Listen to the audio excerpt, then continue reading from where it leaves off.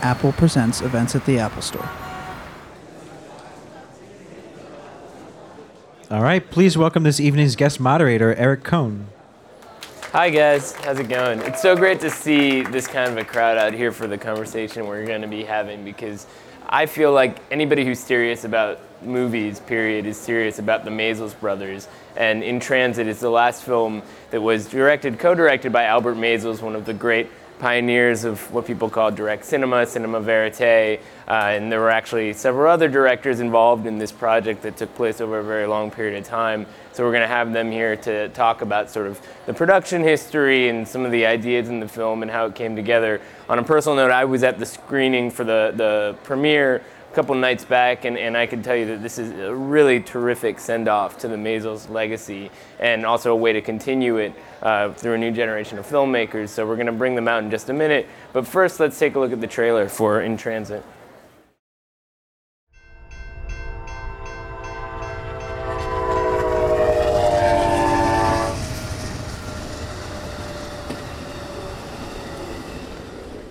Ladies and gentlemen, welcome aboard train 7 and 2027, the Empire Builder.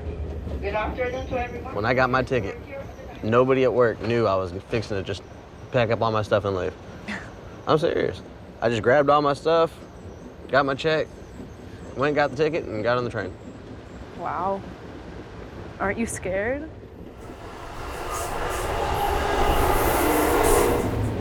I think sometimes on the way home during this trip, I've wondered about what I'm doing and where I'm going with this. Why am I out here? And maybe I don't want to die without having a good look at the world. I came from Seattle, where I'd been visiting my daughter that I hadn't seen for 47 years. I'm going back to Indiana where there's really no work, just to be with her. I'm a dreamer. I always got my head in the clouds. I've always believed that, we're all taking our own journeys, and where it leads you often leads you to, people you're supposed to meet. If you heed that call that's in your heart and in your gut, you'll find out what you're supposed to do. I guess I went across country to find myself. I don't really want to get off the train.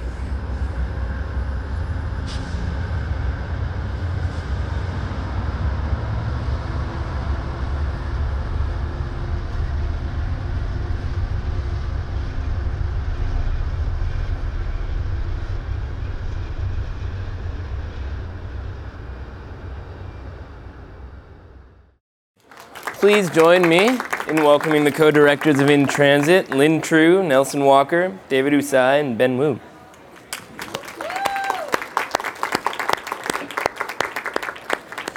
Welcome, guys. So the last credit on the trailer we just watched includes all your names next to this very famous one, as we were just talking about.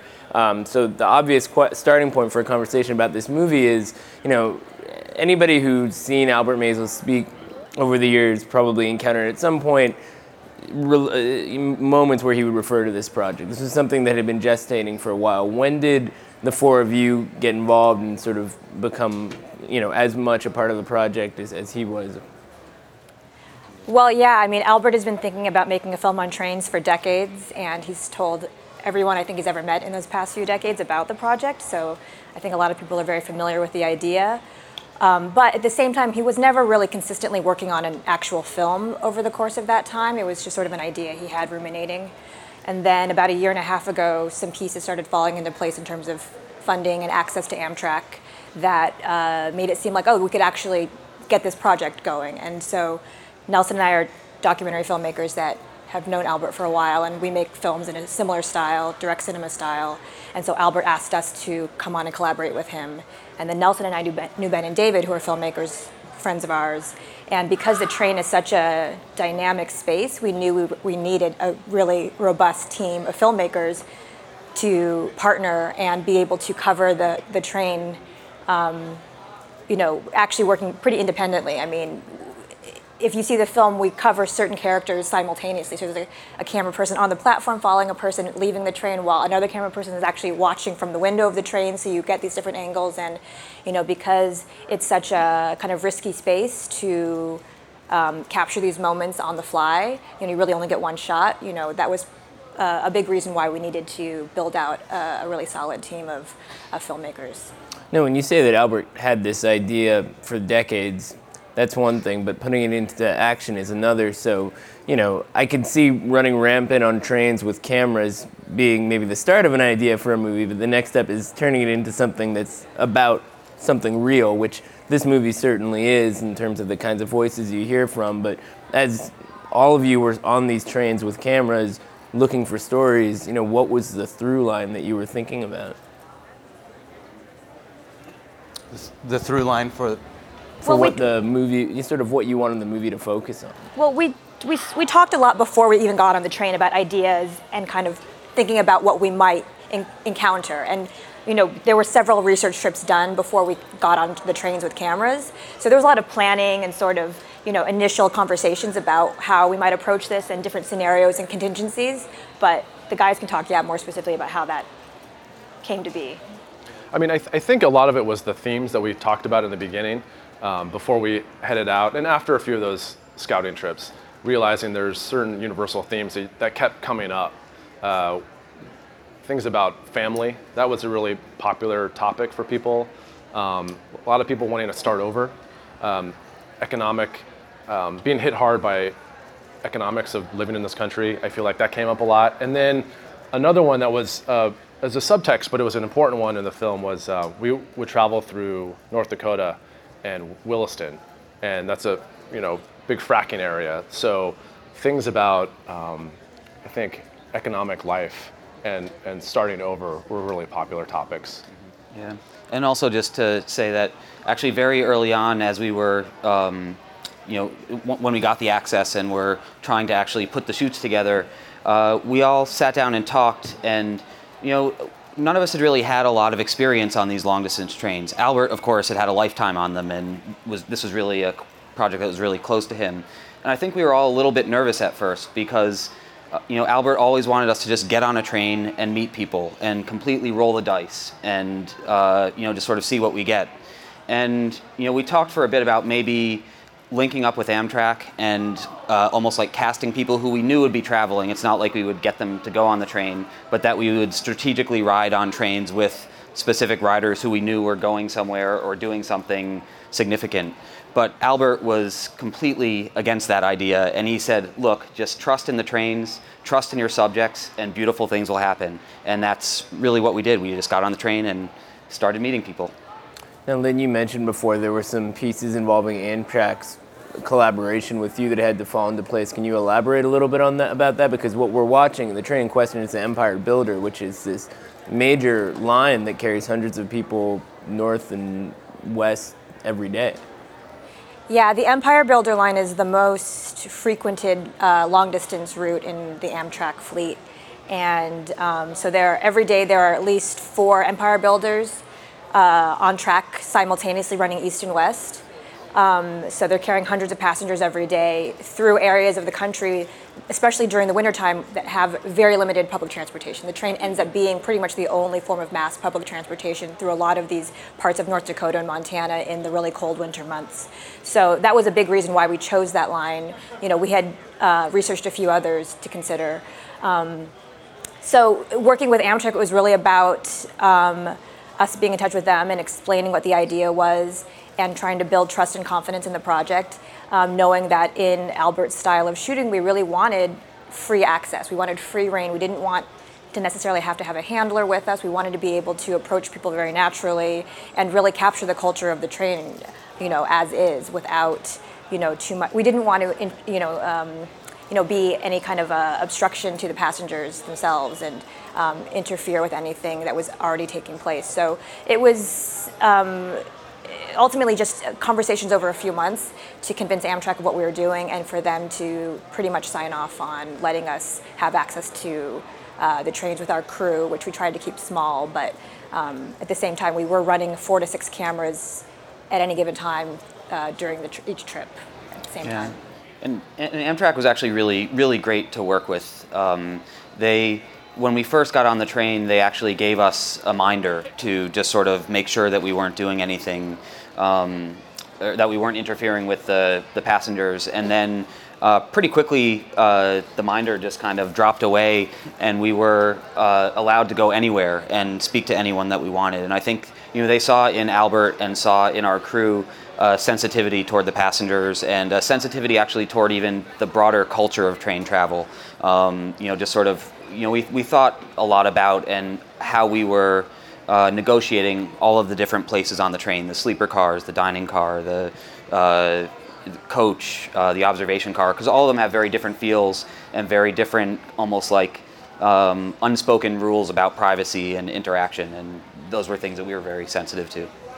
Now, as much as there's sort of an egalitarian quality to this story, I mean, it's very diverse, and we hear all these different kinds of personalities talking about their lives. It does feel very much like a curated experience. In other words, I was never bored by anyone I was hearing from, which made me wonder if you ever encountered such people, or did you just strike gold every time out? And also, when you knew you had something good, how did you sort of develop that relationship? Because there are people who come back to us over the course of the movie.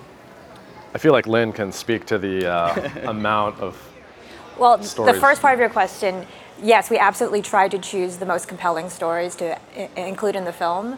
But that said, not every interaction was that interesting or necessarily as ripe for being a scene in the film. So, we shot over 400 hours, all said and done. And in the film, as you've seen, the film is made up of, fragments of conversations and brief informal interviews. So if you just multiply that, X amount, there was a ton of footage that we didn't really find usable. But I mean, in terms of the interactions we did use, I mean, the guys really did a great job embedding with these people and engaging with them in very different ways. I mean, they all have very different styles, I think, 'cause I watched all their footage, so I could tell who was shooting what. And I think that was really helpful, actually, to have these different personalities approaching different people, and working with Martha Wallner, our story producer, who was the woman who was kind of walking up and down the train and just finding and meeting new people to introduce to the camera guys. And she would sort of feel out the personalities of the subjects. And I think she started actually picking and choosing more deliberately which camera operator she was going to hand characters off to. But you guys can talk more about. I mean, I think generally, because we all shot dozens and dozens of interviews, when you got a good one, you felt like you got a live one. Like, you really wanted to hang on to that person and continue to spend time with them. And one of the advantages to the train is they can't go anywhere. So, they were sort of a captive subject. And I think they enjoyed the diversion of us talking to them and getting to know them. And I think for us, at least for me, when I zeroed in on someone that I found really interesting, I was really, really excited, and I could feel it, I think one of the other advantages to having a crew the size that we did is that when we did hone in on a character subject that was really interesting, it seemed like just about every night on the train we'd get together and sort of share notes and make mention of the people we had met and decide on some of those people that we did want to stay with. And we could rotate a little bit. And since we do have personalities, there were different entrance points into the relationship with them. And I think you see some of that in the film as well.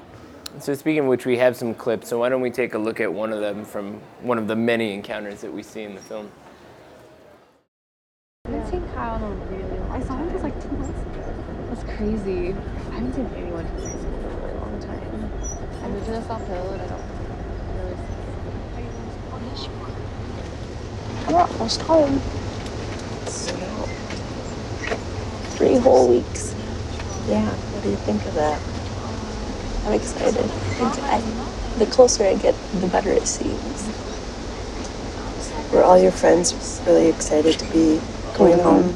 They're really excited to be done with finals. That was the main thing. It's nice to have a clean slate.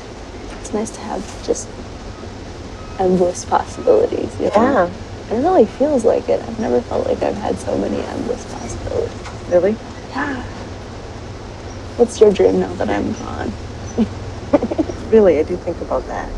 Just hoping that you would have not just a career, but a family and relationships. I would wish for you more kids and companionship and all that stuff. I wish companionship for you too, because I get worried when I'm not around. I know you do. I know you do. Socialize, Mother. Because it's just the two of us. Yeah. Yeah. That's probably the burden of that situation.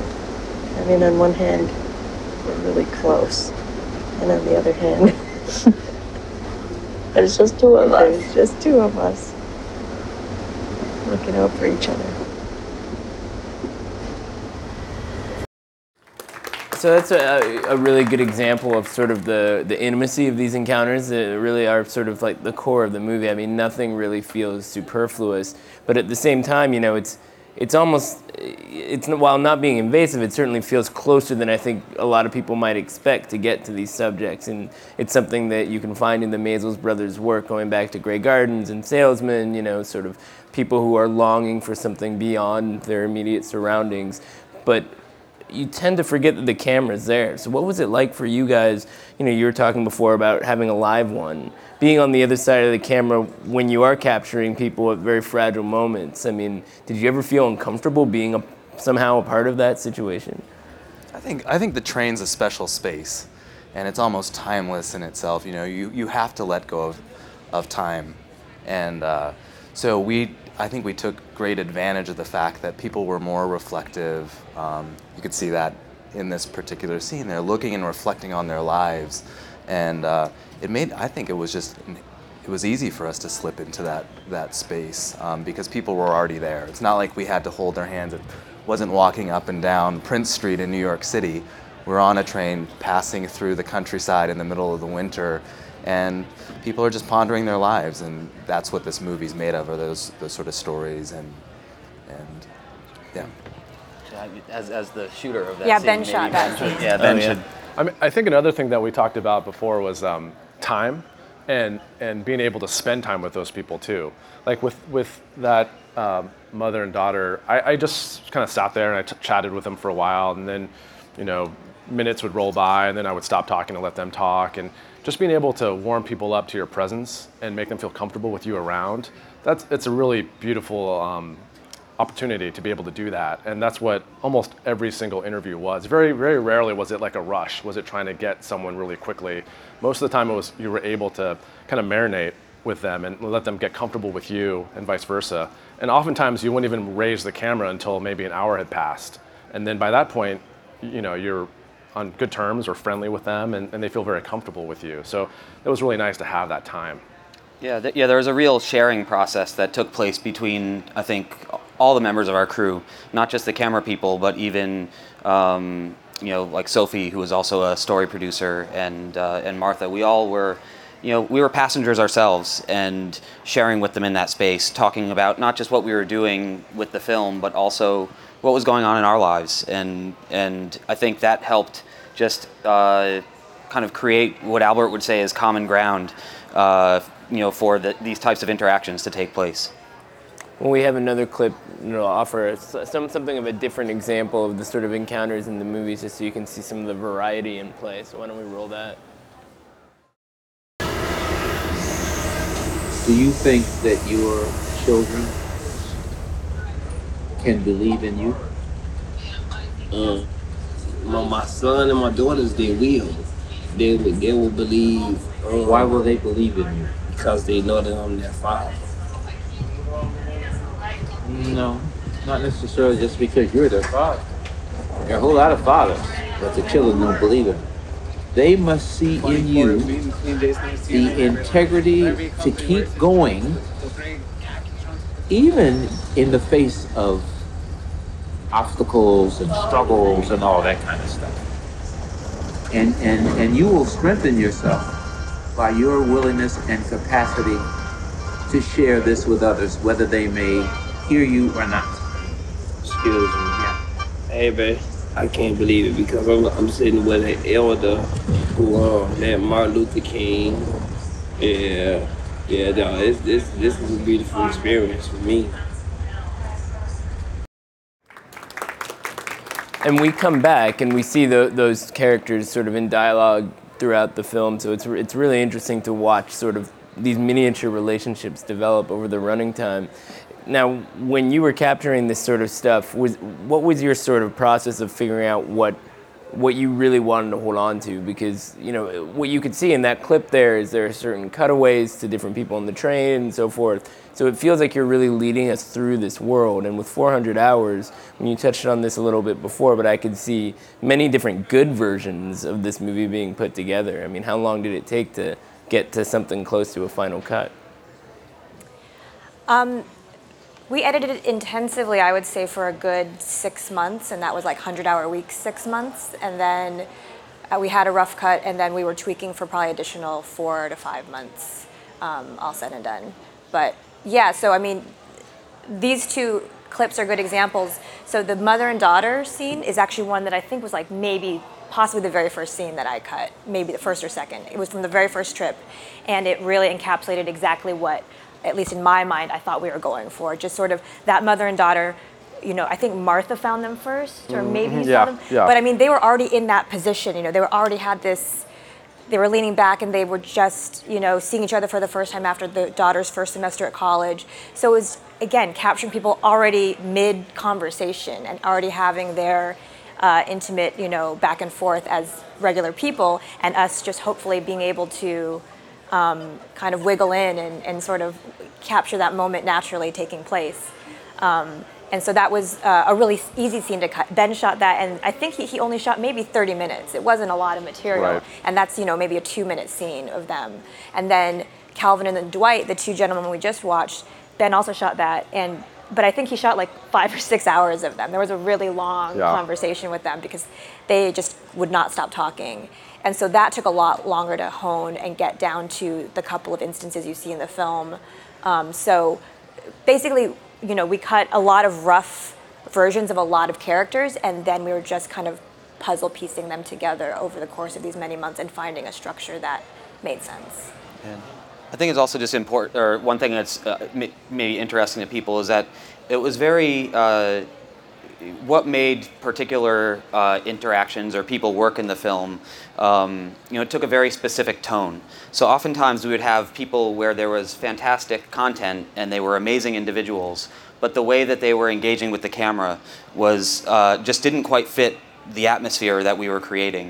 You know, I think a lot of people, when they see somebody coming in with a camera, they think that we're either doing reportage or we're shooting like a reality TV show. And so some people would almost be too performative, and, you know, just what we were getting didn't feel real. And in other instances, people might have a great story, but they were just sort of there just giving us the facts and giving us the information. So, you know, it was a very delicate set of factors that determined what characters made it into the film. And there are a lot of amazing individuals that, you know, aren't there, and it's not because their stories aren't fantastic. We have some that are even, you know, more sensational than what you see here, but it's because the tone just wasn't quite there. Right.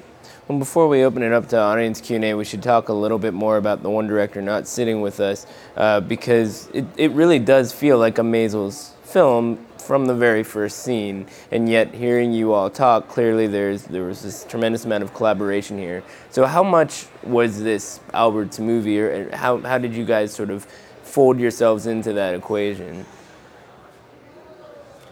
Well, I mean, I think Albert's vision for the film was so clear, and it was such a beautiful one, and one that we all really related to. And I think it was an idea that, you know, we've talked about it. It was an idea for a project that, you know, in our own right, we all would have liked to have made, even on our own, with or without Albert. So it's something that I think we could all feel personally invested in ourselves as individual filmmakers. So I think his idea was such an inspiration that allowed us to creatively contribute, you know, autonomously, and also knowing that we were contributing to his larger vision of the film. So I think that was the most important thing, because that was able to color all of the activity on the train, all of the editorial decisions. So, you know, whether or not he was, you know, with, you know, the guy, Albert was on 2 of the 3 shoots. So, but even when he wasn't on the last one, again, his presence was, I think, really deeply felt.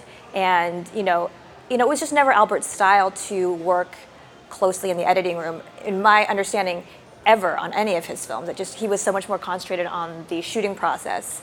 But again, he was so clear about what he wanted and what he was looking for and the kinds of stories and interactions that interested him, that I think we were always really beautifully on the same page. And, we'd show him rough cuts every few weeks, and every time, he would be very succinct and clear about what he was responding to and what he felt was not working. And so... And when did he see the final version? He saw it actually a few days before he passed away, and it was Erica, our producer, brought him the film, brought the film to his home, and at that point he was very weak, and he was sleeping a lot and just wasn't, he was sleeping a lot, and Erica was debating whether or not to show him the film because we weren't sure whether he would actually be able to watch it, and they sort of put the computer right in front of him, and he sat there and watched the entire film, and at the end said, "This is good," and then it was actually literally I think like five days or so before he passed away, it was a really both difficult but also touching and important moment for us. It's a great opportunity also to remind people that even when he's not around, the movies are still very much with us. And that same week, actually, there was a restoration of Grey Gardens that opened in New York. So the Maisels legacy is all over the place. So let's open it up to Q&A. I'm sure there's plenty of questions in the audience. How many trips total did you guys take on the train? It's three trips total. 3 shooting trips. And then the exteriors. Right. So then we did 3 trips, and each leg, the Empire Builder goes from Chicago to Seattle and Portland. It splinters off in Washington. In Spokane. Spokane, yeah. And so we did 3 round trips of that, and then we did a road trip where we followed the exact path of the train from Chicago to Seattle and Portland. To get the exterior. To get landscape shots and exteriors. That was was that 2 weeks of shooting? Or 2 weeks. 2 weeks of shooting, 2 long, dirty weeks of shooting. Because the train is never on time, so they were out in the fields, just with a camera waiting for hours. Yeah, what was you were saying that the other day, what was the 2 trains? There's 2 trains a day. We'd be in one place waiting. Yeah, the train only passes through each station once per day in either direction. So we could only, at best, we could get 2 shots a day of these trains passing through the various stations and landscapes. So we would drive to a place, kind of figure out where we wanted to be, set up, wait for it, and on average, actually, this train is 2 hours late going, I think, eastward, and then something like 7 hours late going in the other direction. So there was a lot of waiting involved. So at the point when you showed it to Albert, was it pretty much done? It was done. That was the final cut, yeah. Okay, so did you find that, I've traveled on buses long distance. It's a little different with the bus, but not that much different. Were there certain thematic things that you've noticed about the people, and in your own minds, did you group them, or did you find yourselves going for certain people because you kind of got an idea of certain themes?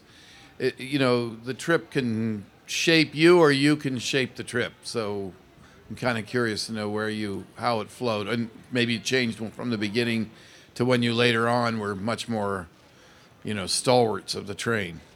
We very intentionally chose that Empire Builder line. We scouted some of the other ones, rode the city of New Orleans. There's another trip that goes from Chicago down to Oakland called the California Zephyr. And we just found that one, the Empire Builder in particular, to be the most interesting because it's not a tourist line. And we also happened to travel along that line in the dead of winter. So the people that were riding that train were riding that train to get from a particular point to another point. And so the stories were very real, and that's what we were looking for from the beginning.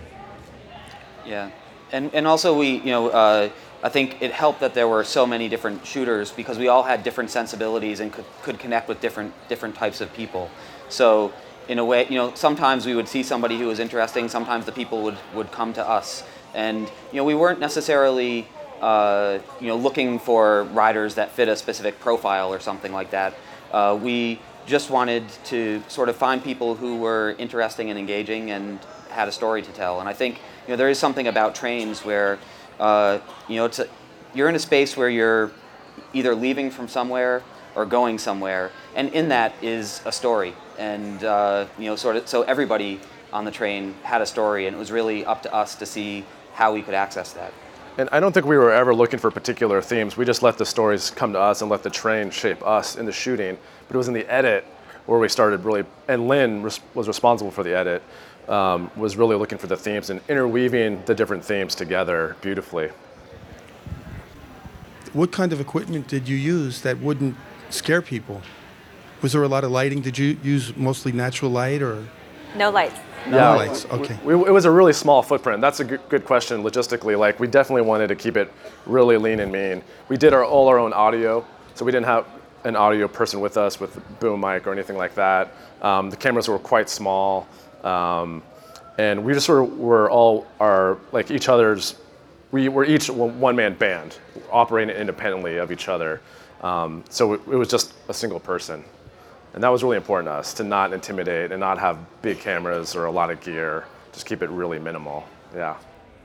Especially in the nighttime scenes, you'd have other people sleeping. Right, and this guy would be roaming around through the wee hours of night. So Nelson pretty didn't suspicious sleep. character, so that's why we really had to keep it small. But I'll say that we were actually, we particularly to people, when you're sleeping, there's almost like no more vulnerable state than that. And what we would do because we knew that we needed to capture people who were sleeping, and it's, to be honest, it's kind of creepy if you just like roll up on somebody and start filming them when they're asleep. So we would actually talk to passengers in the evening time as they were going to bed and get consent. We said we might film you, we might not, but can we capture you sleeping? And so we would pre-release people to get them to be able to capture them sleeping. That's smart. Two things. The equipment that you used, what specifically did you use? We used, we used 3 different types of cameras. One was a Canon XF100, the other was a Sony PMW200, and the third was a Canon C300. And we ended up, the Canon camera we found to be very good in low light, and so we shifted more to that toward the end of the shoot because we found we had a little bit more latitude in darker situations. Are they relatively small? They are relatively small. Probably something like this. You have to describe it for the mini podcast. Cameras, but yeah. The size of your hand. It's a podcast, so yeah, the size of a bread box. Not like a GoPro on your head. No. They weren't the We big did have imposing GoPros. broadcast cameras that you would have over your shoulder. They were much smaller. And the other question, you said that Albert made 2 of these trips.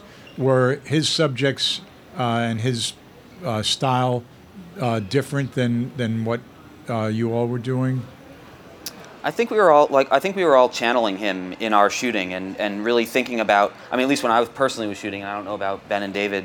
I think that I was really almost like trying to put myself in Albert's head and think about what he would be attentive to and what he would be looking for. And I think you do see differences in the footage across the trip. It is we all have slightly different shooting styles, but in a way they complement each other. And I think at the core we were really in the same way Albert does, always looking for either that human interaction or really trying to understand what was on people's hearts and minds.